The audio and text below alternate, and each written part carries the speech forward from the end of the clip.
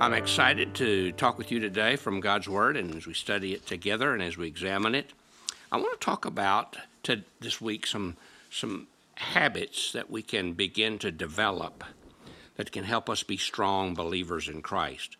They say that to have a habit, you have to do something on a continual basis.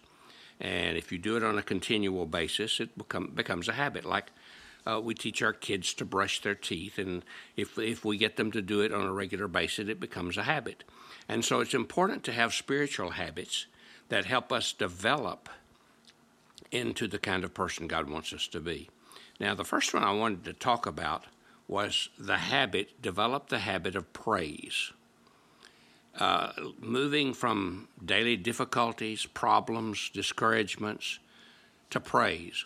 And learning to do that on a daily basis, not just now and then, but on a daily basis.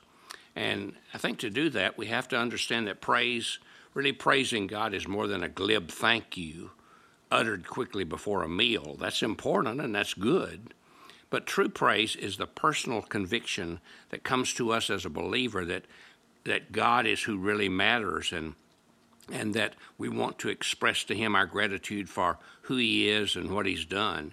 And we really praise God. It's because we have made a pilgrimage to Him across the barren wastelands, usually of our discouragement, our despondencies, to find that He's really all that we need, that He's enough. And if we can begin to discover that He is enough, that He can satisfy us, that He can meet our needs, then that's what makes the difference. God's blessings are wonderful, God's gifts are good, but God Himself is infinitely better.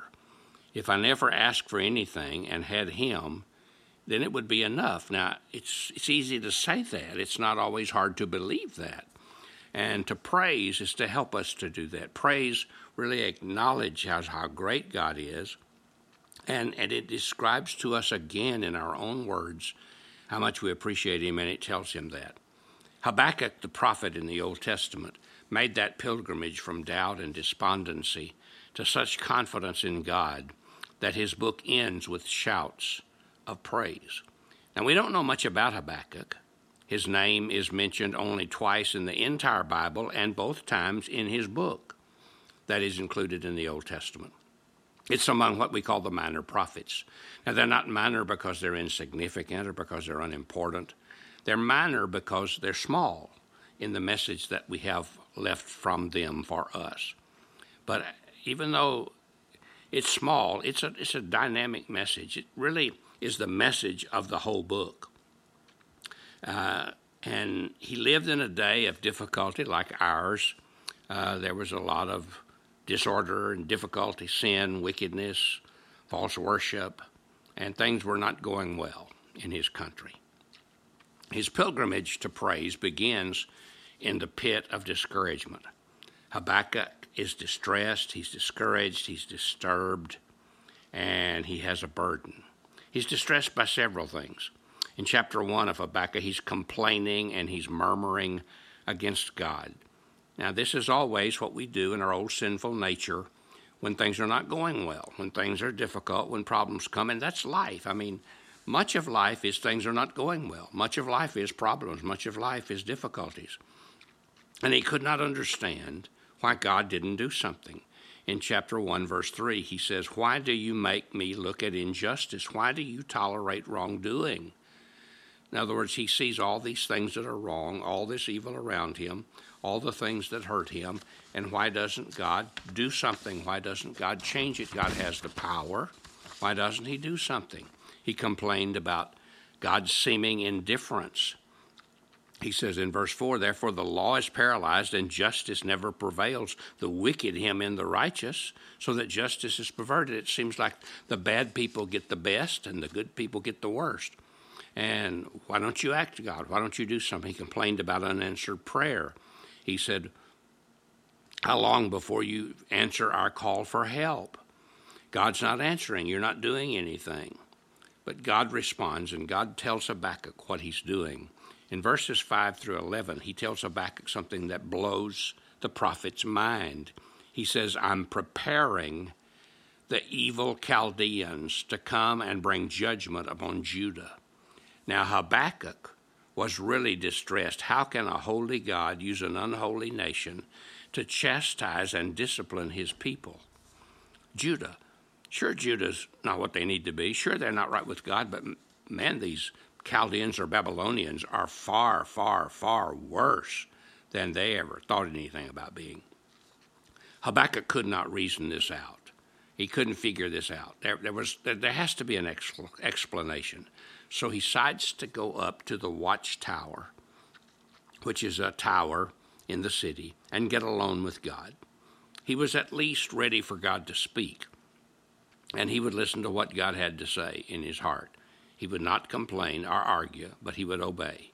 Now that's where some of us aren't quite there yet. We need to get to that point where we're ready to hear God speak to us, where we're ready to take God's message into account. We're ready to see what God wants to do.